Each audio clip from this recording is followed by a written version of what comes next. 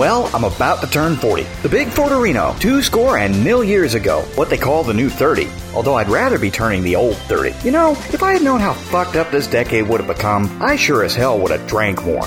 It's not that I'm worried about getting older. I can still play football, basketball, and the violin as well as I used to, which is not at all. And hell, I can still do most things better than a lot of people 3 times my age. And don't forget, you're talking to the winner of Good Housekeeping's Pretty Good Fuck Award for the past 5 years running. Granted, you have to push my nuts out of the way to see the sticker, but it's worth it, for me. And don't get me wrong, I love the attention that your friends and loved ones lavish on you at this time of the year, the parties, the gifts, the attempts to embarrass the teetotaling fuck out of you in front of strangers. But what really frosts my nipples is the fact that it just loses a lot of meaning once you grow to that ripe old age of reason. Also known as the year that you go to real prison instead of juvenile hall when you set fire to a mailbox. Birthdays were something you looked forward to as a kid.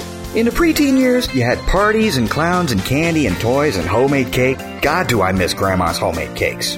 Those dual-layer yellow cakes with the double fudge Betty Crocker frosting still warm from the oven and a cold glass of milk. And back then you could enjoy the fucking thing. You didn't wonder with every bite, gee, how much trans fat is in this? And how many miles am I going to have to do on a treadmill to work this off? And then you start to grow up, and there's some good milestones for a while. There's Sweet 16, you know, the first prom. Grandma made me the prettiest silk gown you ever saw in your life. And then I turned 18, which for me meant I could move out of the folks' house and stop wearing that fucking dress. 19 and 20 were a blur, because I was too busy experimenting with alcohol that I bought with my fake ID that I made in art class. And then 21 came, and I could buy my own booze and retire my ID. Although in my case, I drew a mustache on mine, and I use it to get those senior citizen prizes on Denny's Grand Slam breakfast. And then, that's it. You turn around, and there are no more age perks. But not only that, you lose all your birthday party rights. Let's face it, your gifts are now sensible shit. Clothes, DVDs, and gift cards. Or gag gifts that are only funny for the drunken asshole that bought it for you. No one is ever going to give you a slot car racing set again, no matter how big a shit bit you throw in front of the KB Toy and Hobby. That's okay, I didn't like that particular mall anyway.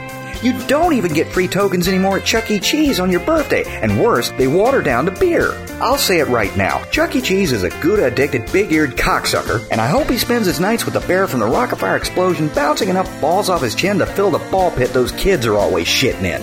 And cakes? Don't get me started. The only cakes adults are allowed to enjoy now are the ones that strippers jump out of, shaking knockers all over the place, and the only ones we can find these days are those prefab sheet cakes from the grocery store. And one cancels out the other, because the only way to fit a stripper into one of those cakes is to cut her into pieces and arrange them symmetrically in the batter, and let's face it, not a whole lot of shaking going on at that point.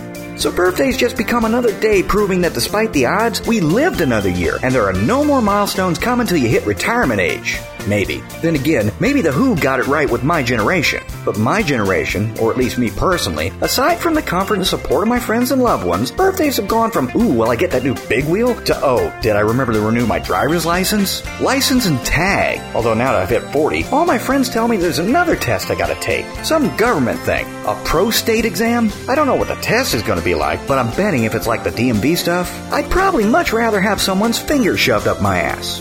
So this is Point T Weasel at point.furryhost.com and Movio.com saying that, you know what else frosts my nipples? Betty Crocker, wearing that house dress and that apron, wearing house slippers and baking me a pie.